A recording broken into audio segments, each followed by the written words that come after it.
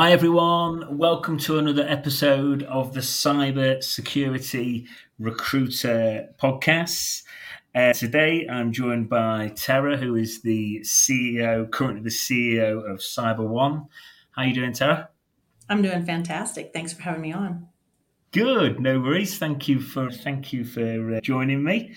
I've done you a kind of very mini introduction there, Tera, but I could never do it as well as you. So if you can start off by telling me and the listeners who you are and what you've been up to, and we'll go from there if you like.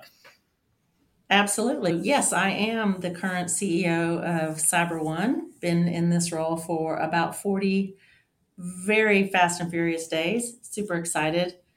I came about this role by way of being a co-founder of Critical Start, and we'll talk a little bit more later, I think, on how those two companies align. I started in the industrial controls industry and made my way into cybersecurity about 25 years ago, and it's been a fantastic journey. Cool. Very good. Very good. So, yeah, there's loads to unpack, Tera. And I know from different conversations me and you have had on Zoom or Google Meet off air that there's been a bit of a backstory. There's been, for people listening, there's been some serious fundraising. There was a 40 million fundraise and a $250 million fundraise as well that Tera was directly and indirectly involved with. But Tera, I think it's easy for people to maybe look at where you are now, or anyone in your position now, and say maybe it's all right for them, or God, it looks great now. But I know from speaking to people in my client base and company owners that it's never straightforward. There's a reason why everyone doesn't do it. But can you perhaps tell us about some of the tougher times and a bit more of the backstory about the different ventures that you've been on? I absolutely can. And you're 100% right about that. It all looks easy from the outside, but it definitely is not. Myself and the other co founder of Critical Start, that idea was hatched back in August of 2011. We launched the company in January of 2012. And in doing so, we were very fortunate at the time to already have had our house paid off, and we refinanced it to bootstrap a company. At the time, I was a stay-at-home mom for 8 years, and it's not weird. It just is what it is. Myself and the co-founder of Critical Start were married at the time, and I stayed home for 8 years. So when he came home and had this great idea to start a company and quit working, I had to try to remind him of the person who brought in the income. So there were a lot of changes that we went through, and it was an 18-month period of time that we went through doing the robbing Peter to pay Paul act of taking money out of our personal savings to pay off vendors, waiting for that payment to come in because we were very staunch on being on time with our vendors and our distributors so that we could build ourselves up with an appropriate line of credit and be on time payers. So that became a little bit touch and go for a while until about the 18-month mark. But we were very fortunate. We hit the market at a time that I think was unique. And we are based in the Dallas area. We had a couple of competitors in the space that merged, and their merger was a bit tumultuous. And unbeknownst to us, it allowed us to come in and capitalize on their troubles, if you will. Okay. And so we were just fortunate. Our timing was very good. And I don't want to take away from the idea behind how we were founded. So it takes both. It takes a ton of effort. It takes a really good idea. It takes some funding, and it takes a lot of patience. And we just entered and had all of those things aligned for us. And here we are today. Yeah, no, and you know what? You covered it there, but I was going to say I think you're being very modest because it's never just luck. You maybe need a bit of it, but yeah, it's like you say. I know from speaking to many business owners, just from my day job as a recruiter, how tough things can be, and I know I would imagine that cash flow thing at the start is really tough because I know from any kind of big company we deal with, it's like sometimes even 90-day payment terms or 60-day payment terms. And at the start, that Yeah. I can imagine that makes a big difference. It does, and we weren't getting Yeah. any of that. We were trying to make sure we paid everybody net 30, and raise your hand if you have a customer who pays you in net 30. Good luck with that. It was definitely a juggling act in the Yeah. beginning. Yeah. Okay. Very good. And yeah. So in the early days, Terrell, did you make any mistakes along the way? what were those mistakes made, if you did make any? And if maybe I'm a contractor, maybe I'm a cybersecurity engineer as a contractor who's thinking about setting up his or her own business, or maybe I've just started my own business, or I'm just thinking about it, or maybe I'm quite far in and I'm having some struggles. So I suppose the question is, what mistakes did you make and what can the listeners learn from those? Sure, we made a ton of mistakes, to be honest with you. It's interesting enough, and I still have it. In August of 2011, we laid out our plan on a white paper napkin because I was adamant that nobody starts without a white paper napkin drawing of their vision. And within probably 6 months, it looked nothing like that after we started. So we made a lot of mistakes. We made some mistakes in hiring, thinking that we could gain traction in certain areas that we then realized very quickly we could not. We made some mistakes in hiring, thinking people could build out something that really need to have a large organization behind them to help them propel their ideas. And we weren't that, right? As a startup with 5, 6, 10 people, everybody has to be able to do their own share of the work and then some. And you underestimate that not everybody has that mindset. So one of the things that I would say to people who are looking at this is fail fast.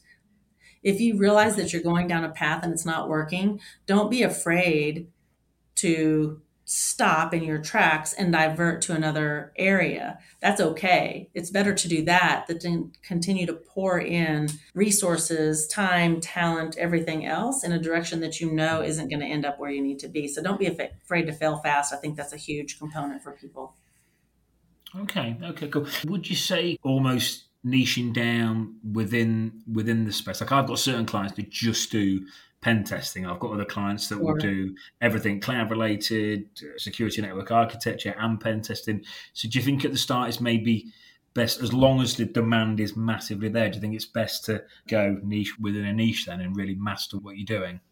I think it depends on what you're doing. So for us, we started off trying to be having a different view as a reseller and a consulting services provider. So yes, on the services side, I would say is where we failed fast, realizing this is or isn't a service that we should stand behind and pivoting quickly from that.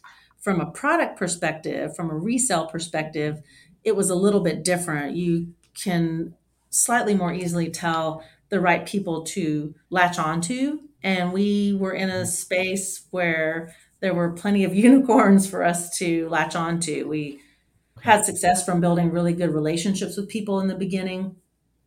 But I would just say for others, if you have a single thing that you're really good at, yes, stay in line with that and make yourself really spectacular in that area before you try to expand into areas that you don't know as well. Keep your focus where your knowledge is. Yeah, okay. Yeah, cool. And I'd imagine that reseller element, I would imagine leveraging your own sales background helped at that stage as well. It did. Interesting enough. Yeah, I've been in sales my whole career, starting off selling industrial controls equipment, which is funny. And most people don't know that because I've been in cybersecurity for so long. But now we have the convergence of the OT, IoT, insert your acronym OT. And it's been interesting to match my old world with my new world in that regard. Yeah. Yeah, I think that sales element, I just think it's huge because whether you're selling a product or a service to your end client, or whether you're selling the opportunity, if you're hiring people, or you're talking about the vision for the company, or if you're raising money, essentially without even realizing we're probably all constantly selling, really. And it's important, isn't it? It really is. It's funny that you say that about when you're hiring, because when we spun out, and I'm sure we'll talk about that at some point, as a separate entity, and myself and our VP of operations were hiring for an additional person on his team, the person that we ultimately hired, I remember her saying, "You guys seem so excited about working here. It makes me want to work here." So yes, you're always selling, even when you're interviewing. You should be so passionate about what you're doing that it comes across as selling no matter what.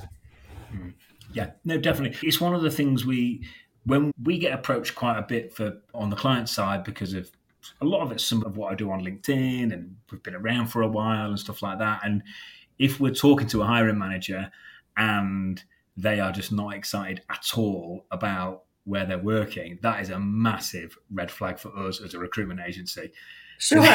Especially in a market like cybersecurity, where the best of the best are always in demand. So yeah, it's a complete and utter fact. If you're not passionate about the opportunity, then you probably struggle to get people coming through the door excited about it as well. So yeah, no, in full agreement. You mentioned when we talked about 5 minutes ago about what are key components of setting up a successful business for someone thinking about starting or someone that's just started. One of the things you mentioned was funding. And I know we laughed when we were speaking about it off air the other day, because you were like casually mentioned that you raised 40 mil, and then there was another round of funding where it was 215 million, and I was laughing because I was like, wow, and you just casually just mentioned it. But I know some of that you were more directly involved than others. We've just spoke about that before we started, but can you talk me through why funding is important, what it allows you to do, how it changed the business? I presume there's rules and parameters around what you do. I presume you and your business partners didn't all go out and buy Ferraris and Lamborghinis the day the money came in. No, that would have been nice. Set a set way of doing things. Sure. Yes. So it's interesting to bring that up. And I do remember that conversation. And when you mentioned that, I was like, oh, I didn't realize that I talked about it flippantly, but it's something we were 100% self-funded and employee owned. And we did that. We were fortunate enough to be successful from a profitability standpoint from, I don't want to say day one. We never had to go seek out any funding externally to help us along. And what happened is about 3 years in, we started a second concept that became a software development company. We provided the resources, the human capital, if you will, for that software development company. When we knew we wanted to expand upon that exponentially, we had to seek out funding because headcount is very expensive. And when you look to hire several dozen headcount that are non-revenue generating, you have to seek outside funding if you want to do that quickly. If you want to do that organically over time and take 5 years to build it out, that's fine. But when you're trying to capitalize on a particular space in the market, you don't have that time on your side. That's what led us to seek out that original round of funding. And we sought out and succeeded in a $40 million round of funding that we then used. And we combined the two companies together at that time. We then used that to hire out and build out a security operations center to back end that software development company that became the foundation for what is now Critical Start's managed detection and response product. Okay, cool. So basically, just allows you to do things way quicker, allows you to capital on the space before or at the same time as your competition, doesn't let as many people beat you to the market share. I imagine as well, by the way, it's way more fun and way more stimulating. It's a lot different, but to your point that you made earlier, it changes the game a lot. So you have additional meetings. You now have someone else on your board of directors that's an external individual who has a very large stake in making sure that you're successful. So it's good and bad. You're no longer in charge of all the decisions you make, which is interesting. But someone who's investing $40 million clearly wants to be able to make some decisions along the way. But at the same time, you have the ability to take that money and utilize it for the growth that it was intended for. And if you meet up with the right investor, that all works out beautifully. Where I see people have struggles is when there's a lot of different types of investment, right? There's majority investment, there's minority investment, there's private equity. If you invest with somebody who wants to and should have a seat at the table and something to say about it, you need to really make sure that they're aligned with your ideals and what you want to do. It's when people take on funding from a private equity firm who just wants to invest the money and either says they're going to be silent or says they want to have their seat at the table, but they don't really understand your business, that's really difficult. So I think it's super important for people to understand when you're looking to do that, make sure the people that you're investing with understand and align with your business goals and ideals moving forward. Yeah. Okay. So essentially core beliefs and core values need to be Absolutely. aligned, or you're going to run into difficulty. Would you advise then, Tara? Would you advise looking at investors that have got a track record in investing in probably cybersecurity? 100%. And that kind of parlays into the second investment that came about for Critical Start, the $215 million round that they took. And I say they, we were all part of the same organization at the time, but my brain has now been trained to say they. But that's a that's an investment vehicle that certainly has a huge successful track record in the cybersecurity space. At that stage, you wouldn't want anything other than that. You'd be stifling Yeah. yourself more than enabling Yeah. yourself if you went with somebody who wasn't from that field. Yeah, I can imagine. And to be fair, I can imagine in the cybersecurity space, you know how small the community is. Kind of everyone Yes, knows someone and stuff like that. Even absolutely. in Europe, it feels tiny. Even as vast as America is, even across America, it's amazing how many times someone knows someone on the West Coast or the East Coast, vice versa. So I'd imagine it's probably not too hard to make sure that someone is what they say they are. That's true. Back channeling is pretty easy to do. It's funny that you say that. Yeah. My poor children, that it's a blessing and a curse to go out with their mom. Their favorite thing is to say, "Mom's someone everywhere we go." And certainly I have friendships and acquaintances from all different aspects of my life, but a huge number of them come from this cybersecurity space. It's equal parts a very vast space and a very tiny space altogether. So yeah, you can always track yourself back to somebody else who knows somebody and figure Okay. out the right thing right away. So if I'm just listening now and I'm really wanting to raise some money, and I can't remember, Tara, whether you said you got approached or you proactively went out and searched for the money, but perhaps you can fill us in on that. But if I'm sat here now as a business owner and I'm wanting to raise ASAP, is there any advice if you're doing it proactively and you're not getting approached by investors? Sure. So the first round of funding that we took on, we we were seeking it. So Okay. we utilized a firm. That's what they do. They help package you up to be loaded into, let's just call it a portal, where different Mm, investments can look at your information and decide if they're interested or not, like a brokerage in that regard, right? So okay. if you're interested in taking on funding and you don't already have contacts in that realm, going back to the fact that we're all interrelated, oftentimes I have several contacts in the VC world, but if you don't and you want to take on funding for a variety of reasons, I would say yes, seek out a broker that can help you tee that up because they know what they're doing and it's well worth the investment. Okay. Cool. And are they literally called investment brokers? Is that what they're called? This was a law firm, but they have a group that specializes in that type of thing. Okay.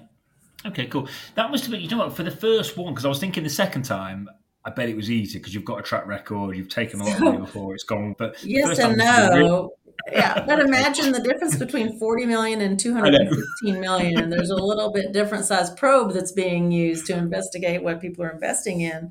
So the first time around was simpler in that regard. It's a smaller amount of money, not to lessen the impact that it was on both the organization and the pocketbook of the investment firm. But Hmm. certainly those are just different amounts of money. And the second time around, it's interesting because it went faster than anyone would have expected. We spun out as a wholly owned subsidiary in November of 21 and became our own entity in May of 22. So you look at November of 21 to May of 22 to take on a $215 million round is very fast. But the reason for Hmm. that is that investment firm had already been a good chunk of the way down the line looking at Critical Start. They ended up Okay. funding something else. So when they received an additional amount of money to go invest again, they had already done a fair amount of the due diligence. Otherwise, that due diligence Hmm. process is intense and it can take a long Hmm. time. It's And hard to again, keep your eye on the ball and keep doing business as usual, even though you say it as a leader every day. hmm. Everyone business as usual. It's very difficult to do that because you're spending an intense amount of time on some of this due diligence work. Yeah. Yeah. And I can imagine these guys and girls don't mess around. They want to know everything. 100%. Yes. Yes. Yeah. Yeah. Okay. Cool. And also, as well, just because this particular area fascinates me, and I want the pod to help. Not just I do loads on the for actual candidates, cybersecurity professionals, but I know business leaders listen, and I want to do more to help them as well. Yeah, so they're not going to leave any stone unturned. Go to For a sure. brokerage. Any idea on what would be? I suppose you'd maybe approach 2 or 3 to maybe get competitive. I'm imagining these brokers take a percentage of the total raise or something like that. Absolutely. Absolutely. There's a Yeah, fee involved for that, but I think it's well worth it. It'd be like, yeah, I don't know, akin to, on a very different level, but akin to for sale by owner versus using a realtor to help sell your home. You get a whole yeah. level of exposure, and there's a fee associated with that for sure. Yeah, and like I say, you can focus more on your core daily activities rather than having to Absolutely. get too far away from the business. Absolutely. Okay. Okay, cool. You've done loads on funded. Thanks, because that bit interests me loads as well. So thanks. So gender balance. So despite my effort, I'm not doing too bad because you are the third, fourth female guest that I've had, and I'm doing okay. But despite my efforts to get like pure gender balance on the podcast, I haven't been able to do it. Let's talk about that. Third or fourth Yeah. female out of how many guests? I feel like that's a relevant part Uh, of the conversation. Yeah, good, true, actually, good. Hang on, how many? I should know this, but I don't. But it's definitely not a 50-50 split, put it that way. Sure. Never is, never is. It's okay. But yeah, I think I said to you before, I've got various female role models in my personal life. I do think we need to be doing more within the space to get more gender balance. I suppose my question is, what advice do you have for female listeners? I remember from when we spoke before, you said it was like even worse back when you started. It was just It like was. crazy that you were a female Yeah. in the space. I think things have got better, but I still think there's loads more we can do. But I think the first part of the question is, what advice have you got for females in the infosec space at the minute? So it's interesting that you say that, and you and I talked about this, but I started in the industrial controls space. And to your point, yes, that was even more male dominated than this is, although that was over 25 years ago. But I remember very well walking in to wait for my contact and being in the lobby and seeing straight down the hallway, the break room, and a line of men just literally looking down like they'd never seen a female before. And I'm 23 years old going, oh, okay, this is interesting. Cybersecurity, when I broke into it, was called networking security. That's how old I am. I could even draw a network diagram back then. And the company that I first went to work for, I would tell you, had 3, I was the third woman in outside sales. We had 2 in inside sales. I started in an atmosphere where it didn't feel like I was the only female there. And then moving Okay. into having my own business, I remember very vividly not hiring, but ultimately hiring, but interviewing a young woman who was coming from a tangential industry, I'm going to say, because she was recruited for the industry, but that's very different than selling in the industry. And she was wanting to get into this as an outside salesperson. And I remember telling her, it's very much to your advantage to be an attractive female in this industry, but don't forget that you also need to know what you're talking about, right? So just being an attractive female and trying to sell on that alone will get you a ton of lunch meetings and potentially some time in front of the client, but it's not going to get you the POs. Come because you know what you're doing and you can show that you have value and you understand how to bring them the right solutions and the right resources. So don't let one outweigh the other. I think that's a very important thing from a sales perspective in this business. If you're not on the sales side of the house, the other thing I would say is just don't be afraid to stand up for what you believe in and don't be afraid to show the knowledge that you have. Most of the time, when I'm in a meeting that has several males and a couple of females, the males want to hear what we have to say, but oftentimes the females are afraid to voice their opinions. Don't be afraid to do that. Everyone's just a person. Look around the room and everyone's just a person. Take the gender bias out of it and just be who you are, be authentic, and know and own your stuff.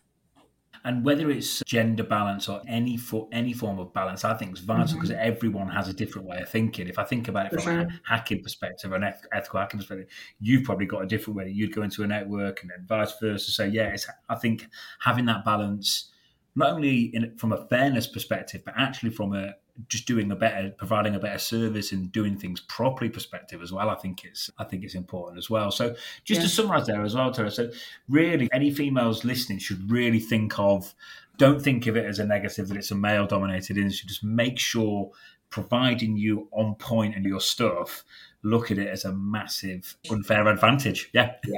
Absolutely. Yes. Yeah, definitely. And do you know what? I've seen it I know like from LinkedIn and stuff like that. I know any female pen testers or cybersecurity engineers, I know any of them that pushed a post really hard and really pushed a content thing hard. I do notice them doing really well and having a lot of followers, because I post between like 1 and 4 times most days, and I've got my followers up to a certain point, but I look at some of them and they are really high. You might be really onto something there. Do we need to compare followers at this point? I don't know. I'm competitive. I'm a recruiter. We're all competitive. Yeah, but cool. So in a nutshell, really know your stuff and look at it as a real positive. Yes. As we carry on gender balance, I know you're involved and host a Women in Tech event. We can post stuff in the show notes when we release this episode. But absolutely. where can the listeners find that? How can they expect to be helped by the event and things like that?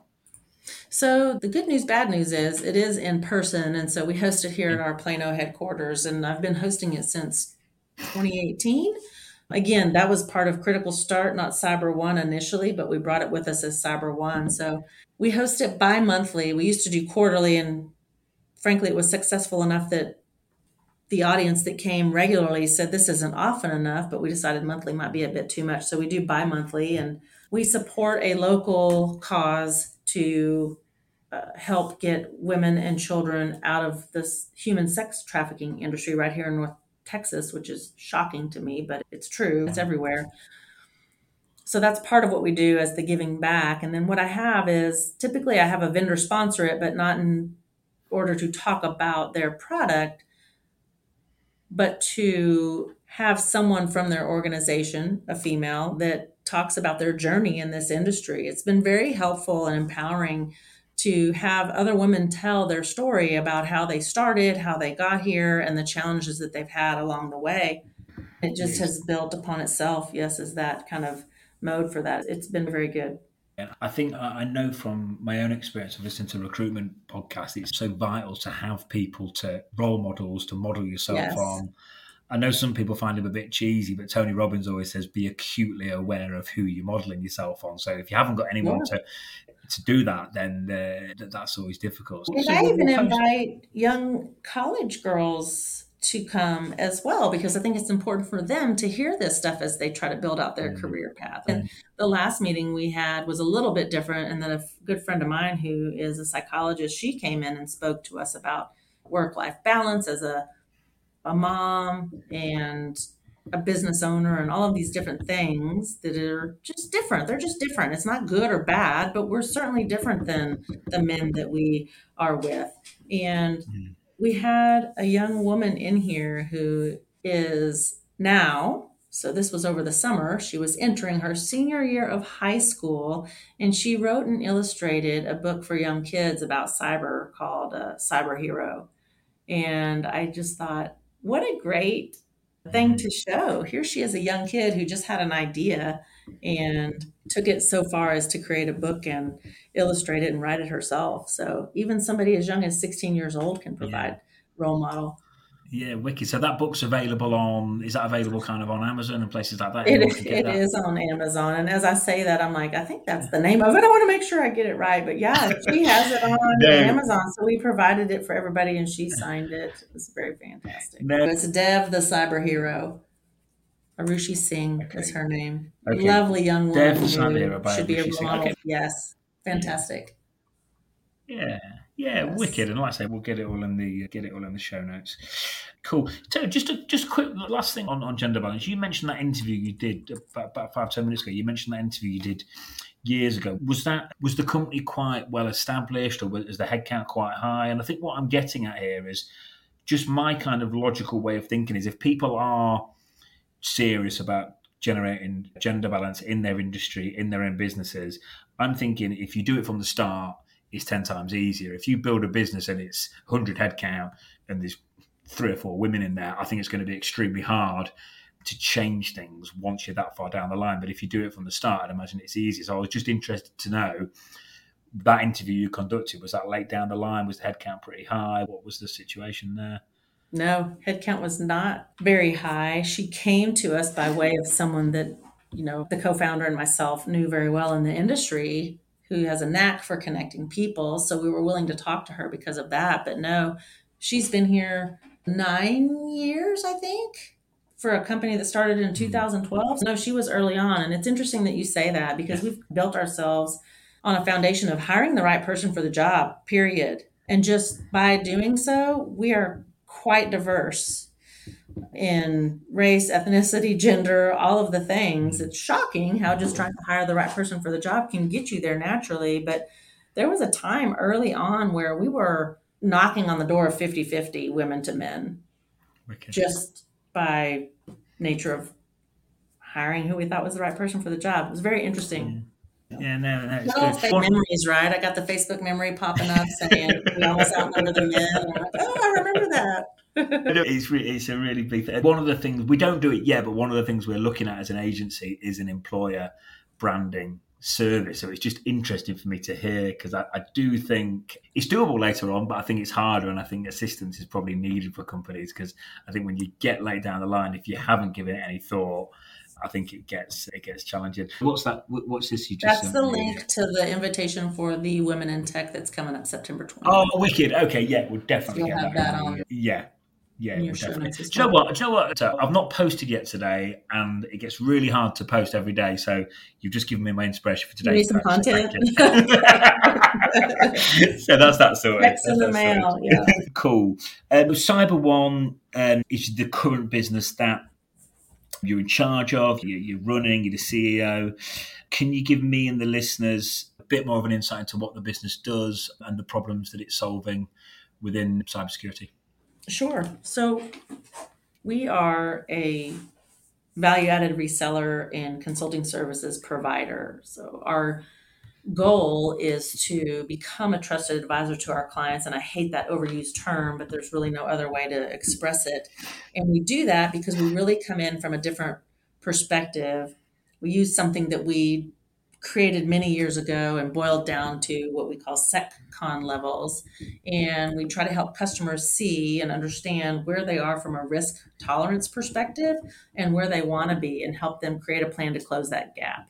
It's more than just selling a product or delivering a service. It's creating a relationship in which they trust you enough to let you see that information about the company, and then help them build out a plan to get to where they want to be. So we're really focused on reducing the customer's risk tolerance in a world where cyber doesn't take a break. It's so interesting. You and I talked about this before with the pandemic, but we are not an industry that doesn't see economic headwinds, but hackers, which are the root of what creates the industry that we're in, they don't take a break for that stuff. They don't care. So you can't, as an organization, not do anything. It just changes the landscape of what you might do. And that brings us to the point that we talked about before, too, with this difference of a platform approach for a customer versus a best of breed approach, where they try to reduce their spend overall, but realizing that they can't not have the security tools in place. Again, our goal as an organization is to help our customers reduce their overall risk,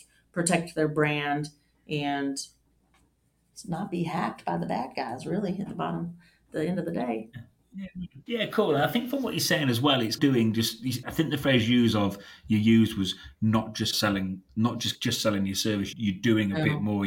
You're adding more value. You're doing something above and beyond. And I think these days, I know from a recruitment perspective, for me, I can't just be another guy on the block, because there's too many people doing it these days. You've got to have that USP, and I feel like you've got to be a bit obsessive and a bit going above and beyond, which kind of sounds like what you were describing there. Would that be fair? It would be, for sure, because there's a ton of other people in our space that are just out selling products or just out providing a service. I'll tell you from the beginning, we had the mindset of helping a customer be more secure today than they were yesterday. And that's not always because you bought an additional product or even bought a service. Mm. Sometimes it might be just us advising them on certain security controls to put in place. That's a free thing to do. You just didn't know you needed to do it. So we were founded under the concept of, again, being more secure today than you were yesterday. And that may or may not be buying an additional tool. And I think I told you this before, but in the early days, so here we are, a startup where every dollar counts. And the CEO at the time became infamous, if you will, for telling a customer not to buy a particular product that the customer really wanted. And we frankly could use those dollars, but I think it came back tenfold. And his answer was simply, I don't want you to be pissed off at me 6 months from now because you bought a product that you don't have the people to deploy. And now what? Now you just have another tool sitting on your shelf. So that's our focus, is to make sure you're not just buying additional tools that end up on your shelf, but how can you really measurably improve your security posture over time? And you know what, that's a theme I've seen across doing this podcast. It's given me learnings that I didn't even expect I was going to get. I was doing it to try and help the community. But when I hear you've mentioned there about taking that long-term approach, anyone I know who is running a InfoSec business right now, who's done really well, been really successful, really busy, it's all taking that long-term approach, which is exactly what you've described there. Yes. It's not always the case. So yeah, It very often isn't. Most people are focused on short-term profits and not long-term goals. Yeah. But I think you receive back far more if you can focus on those long-term goals and align yourself with the customer. That's what you want. I remember in college, I had a very interesting degree, industrial distribution, which wasn't very well known at the time. But one of the things that we learned from was a book by Sewell, who's a very famous car dealership up here in this area now. But his focus was, it was called the customer driven life, I think, or customers for life. But his concept was the customer is always right, and do what's right by the customer all the time, and it will pay off in dividends. And that's really so true. Now, what I talked about in my leadership meeting on Monday as the CEO is, yes, you want to do what's right for the customer all the time, but you also need to understand and incorporate the goals and the values of your company and not do anything that's to the detriment of the company in doing so, because sometimes that can happen. But for the most part, I think if you approach a situation like the customer is always right, you end up with the right result. A lot of times we want to turn on they're so stupid, they don't know what they're talking about, they really need our help.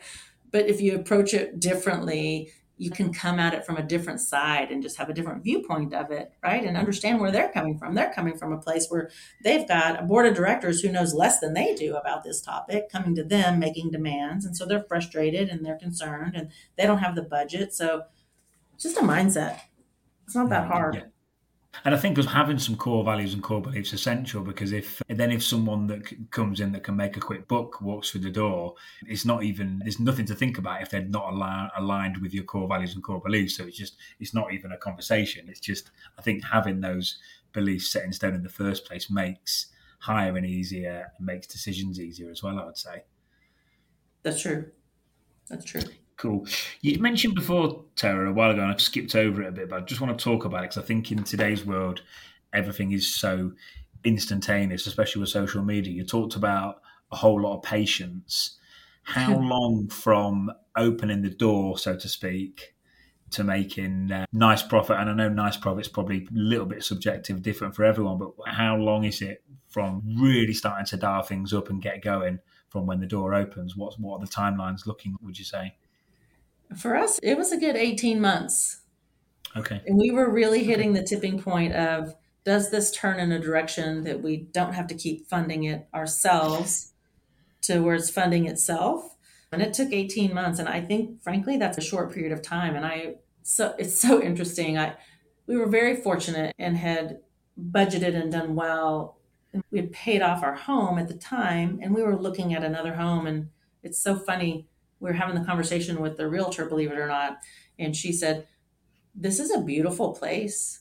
If I were you, I would just sit here and take it all in. And little did we know that a few months later, we would decide to start this venture. And so here we had this paid for piece of real estate that we could refinance to get more cash to run this business, and we couldn't have done that otherwise. So Mm. cash is king when you're starting a business. You need to have probably twice as much cash as you think when you're starting a business. Again, that goes back to the being willing to fail fast.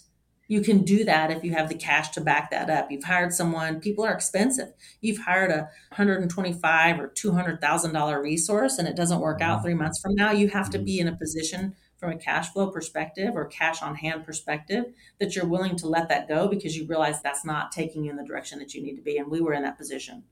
Yeah. Okay. And do you know what, Tara? You said 18 months, and that does sound quick, but if I say it like expect to work 18 months for free, in fact, not for free, to No, pay. Sorry, yes, to pay yes. to pay for the pleasure to work for 18 months, and that's if you hit it at the right time. And work Um, 18 months for about 12 to 18 hours a day. And you don't necessarily get to pick what hours of the day those are and all of those things. Yes, absolutely. yeah. Absolutely. Okay. Cool. I Cool. think we soured again, as I said, it's not weird. It just is what it is. But that was my husband at the time. And I think we've soured our children who are now 16 and 19 on the idea of entrepreneurship because they're like, I don't want any part of that crap. That looked terrible. Hard work. You're working every hour that you can find throughout the day and you're doing multiple jobs because hiring non-revenue generating people is the last thing on your list in the beginning, other than having a couple Mm. of salespeople because sales drive the. And just another point I want to make about you, there's a little saying that I love, and it ties in quite well with you talking about having a long-term approach about your net worth. Your net worth is your network, and I really like that. It's a saying that's often used in recruitment, and I think it's so true, and it rolls quite nicely with what you're saying about having that long-term approach and that car dealer using the customer for life. He's obviously basically saying his net worth is his net worth. So yeah, no, it's all ties in quite nicely. And I think as well about saying I always feel so fortunate to be in cybersecurity. I've got some friends in hospitality that own bars and restaurants, and they're now trying to convert them into hotels and stuff to get the recurring revenue because the money just isn't in the bar and restaurant industry anymore. And habits have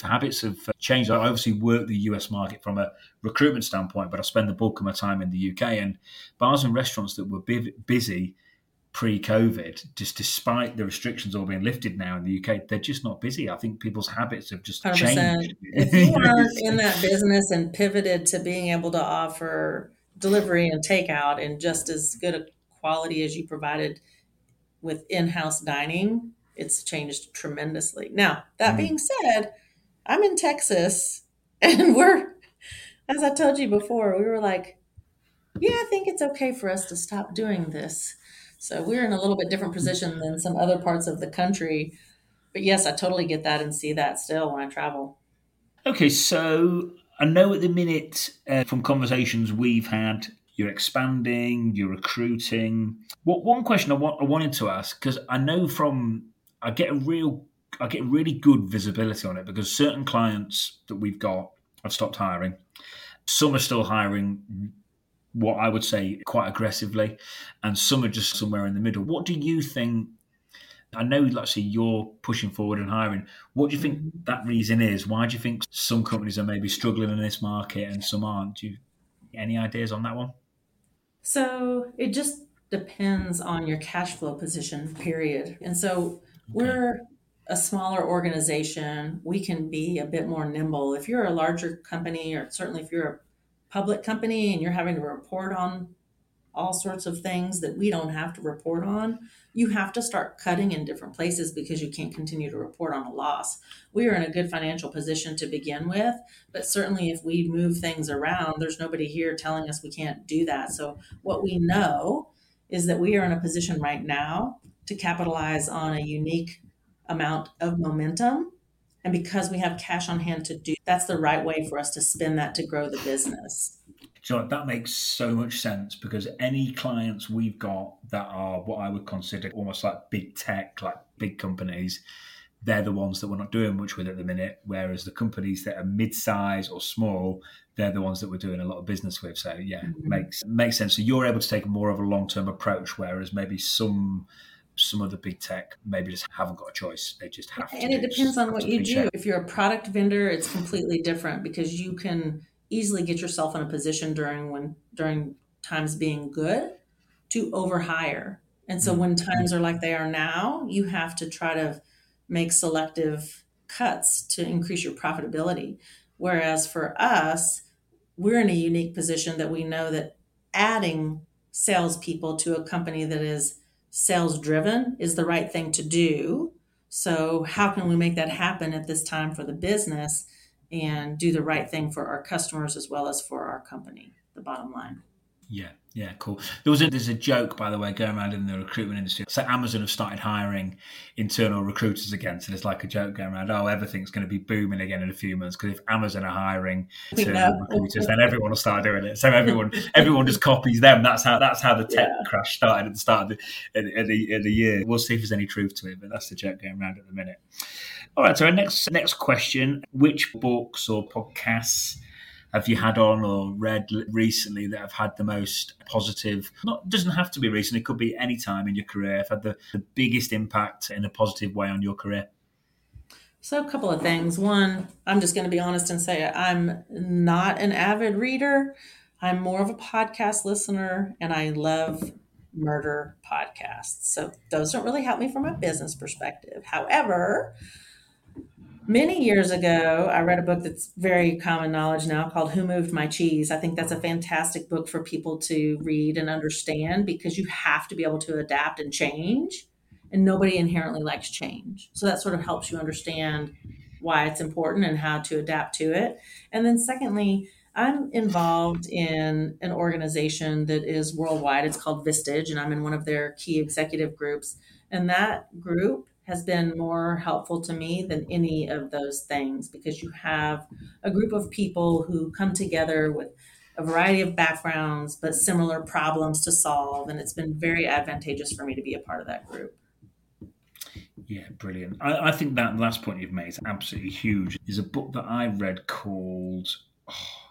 it'll come back to me in a minute, Terry. It escapes me. But the point I'm making is it says that your success levels will be the average of your 5 people that you're closest to. And that's tying in with what you've said there. So I think surrounding yourself with the right people, I think the community things, I think since remote working as well, these online communities, I joined one for recruiters recently, and it's like loads of people all around the world that are running recruitment agencies. And it's so helpful if you've got a little question you want to ask, or you're just looking for a kind of a bit of a pickup in general, maybe you've had a bad day. So I think those online communities are, I think they're huge. And the thing is, these days that there is a lot of it, and I think rightly because, let's say, since remote working, I know I speak to people all day, but I spend a lot of time on my own. So I think you need, it's not like the old days where you'd be in the office. I'm not laughing at you, I'm laughing with you.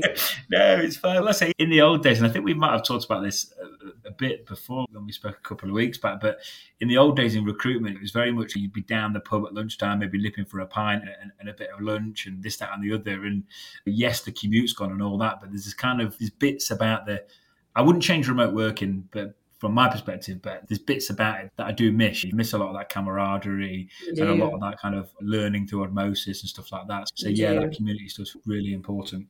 It is. And we've come to a place where we're very much a hybrid workforce environment, certainly for our organization, but I think that's common and spreading more and more throughout the entire U.S., but certainly common here in the South. And what I notice in doing so is, yes, everyone can perform their job and their duties remote. That is not an issue. But what you miss is the cross-pollination of ideas and the different organizations and the different departments within the organization getting together and sharing ideas. So I'm in the office every day. I'm not going to lie, I have a 6-minute commute if I catch the long stoplight. So I'm very fortunate in that regard. But on days when certain other members are here in the office, or certainly certain other executives, there are times when you just walk by and you have a quick conversation with someone that you never would have turned into a meeting, which means you never had that conversation to begin with. So you absolutely lose some of that. So the efficiencies that you gain from a personal perspective, I think you lose from a corporate perspective, if that makes any sense. Yeah, no, it does. And by the way, just to reassure you that you're on the right lines with the hybrid stuff, Zoom, I don't know if you maybe noticed already, but Zoom have recently announced that it's back to the office and hybrid model is applicable. So if That's Zoom kind of are doing funny, it, then actually. yeah, I think that kind of says it all. But do you know what? At the time, I can remember it was like, I think like Twitter, and if it was like came out like, we're cancelling the office, no one's going back to the office. And I can remember thinking, maybe that is a little bit of a hasty decision, like a week into the pandemic or whatever, For because of sure, for sure. spike in productivity. But yeah, no, interesting. Moving on to the next question. What characteristics and traits do you think make up a highly successful cybersecurity professional in today's market? And what do you believe is the most underrated skill these days? This is pre-pandemic potentially, but certainly a lot of those coming out and entering the workforce new at this stage. We don't teach enough about the skill sets, the soft skills of dealing with individuals. There's something to be said for understanding how to work with individuals, understand different perspectives, agree to disagree, all of those things. We have lost a ton of that. Now it's a little bit more, oh, you don't agree with me, then clearly you don't know what you're talking about. And you just can't be that way. So, from a sales perspective, from a business perspective, I think what we're lacking is people who understand the nuance of, like I said, agree to disagree, or let me understand your perspective and let me share mine. And we just don't do a good enough job of learning those types of soft communication skills, I don't think. And I do think that these days it's getting worse. I've actually heard that Mhm. some of the social media algorithms now will show us more of what we agree with. So it's maybe making us even worse in that Listen, perspective. I'm trying to think of what if we talked about it, and is that going to show up on my Facebook feed later? I don't know. Probably someone's listening for sure. Yeah, no, it definitely does it. But yeah, no, I think the training piece is vital. I had it on a previous pod, and we were talking about when a customer spent 2 million, or he might have even said 10 million on an EDR defense system, and a pen tester blasts straight through it undetected. And there's a certain way to let an end client know that's happened, and there's a certain way Right. not to. But That's certain right. stuff that seems obvious to some people isn't to others. So the training piece, I would imagine, yeah, is vital, definitely. Training and enabling. So it's interesting for you to say that too, because as I said, I've been in this role for about 40 days or so now. And one of the things that I've said and started to do is help enable our people better, right? Provide training and resources and continuing education for individuals within the company at all levels. So, what can we do to do leadership training? What can I do for the person who runs our NetSuite instance? Does it make sense for that individual to go to their conference so they can learn additional things and network with other people and hear other situations? I think that gets lost along the way. And a lot of that got lost in COVID as well, because again, I'm just going to be honest, man, the number of virtual partner kickoffs and sales kickoffs that I attended, I'm not going into every one of those virtual rooms and figure that out. I'm poking around and I'm like, yeah, this is great, but I got other shit to do. So you just, sorry, am I allowed to cuss on here? But No, we have to get back to the bare bones of investing in our employees, getting people the enablement and the additional training and coaching that they need. And we're all going to be better for it in the long run. And again, I still say there is a place for the virtual, but it just doesn't replace everything. and I think as well. There's a book I read a long time ago, and it was essentially about the definition of happiness and how to be happy as human beings. And in summary, what this book was saying is having a sense of purpose is what makes us happy, and that feeling of moving forward is what makes us happy. It's not necessarily money, it's not necessarily, but it's that forward motion. And I know from, if I talk about in recruitment terms again, I know so many people that have sold recruitment agencies that are adamant they're never ever going to work again, and you look on LinkedIn 6 months later and they're just There doing they the same are. thing again because they just said but it was the most depressing 6 to 12 months of their lives. I've even known examples where people have literally stopped for a couple of weeks and then started another agency because they've quickly realised that staying at home all day watching daytime TV perhaps isn't what's going to make them happy. So it's, yeah, I think ultimately that sense of purpose, and I think investing in people as well. I know from a recruitment standpoint, certainly, obviously it will help the business, but it will massively help retention rates as well. Because when Mhm, people feel mhm. like they're cared for and you've spent time, money, and effort with them, they're much more inclined to Absolutely. stick with you. Absolutely. Absolutely. So, so yeah, definitely. Just to flip back a couple of minutes as well, Tara, I know you mentioned about a community you're involved involved with called was it Vistage. Vistage Vistage. Worldwide. I'm imagining that's something that's more for not everyone can get involved with, and it's more for kind of executives and stuff like that. Is That's that true. They have CEO yeah? groups and they have key employee groups. I'm a part of the key Yeah. employee group, and as a CEO, I could move to a CEO group, but I really like my group and they're letting me stay.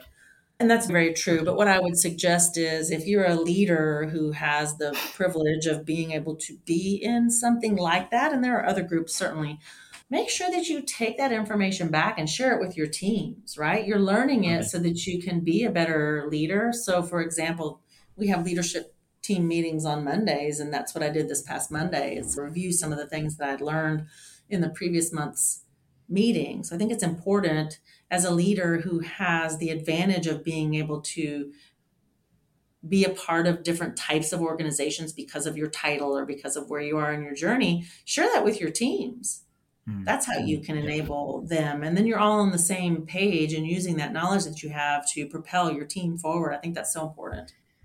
Yeah, no, definitely. And I think these days as well, I think anyone with any good reconnaissance skills can find these communities online. I know from a recruitment perspective, there's absolutely loads of help these days with stuff like There that. So are, and there are even meetup groups and different things like that. There's a ton of things you can get involved in that don't cost anything. And frankly, that's one of the things that's been interesting about the Women in Tech networking event that I have here bi-monthly. A lot of the different individuals that attend, they talk about those different things. And so they're growing other little groups in the community by way of attending this one and sharing the other opportunities that they know about. yeah. Yeah, okay, cool. Thanks, Tara. I say this most weeks, and I know most people that I get on the pod are more senior people, busy people, and I always promise everyone an hour. So we've already been an hour. So promise this is pretty much the last question, Tara. But career progression, I know from speaking to anyone, whether it's on the client side or the candidate side, I know career progression is just so important for everyone. You've had loads of it over the years. What 3 tips would you give anyone working in cybersecurity that wants to maximize career progression?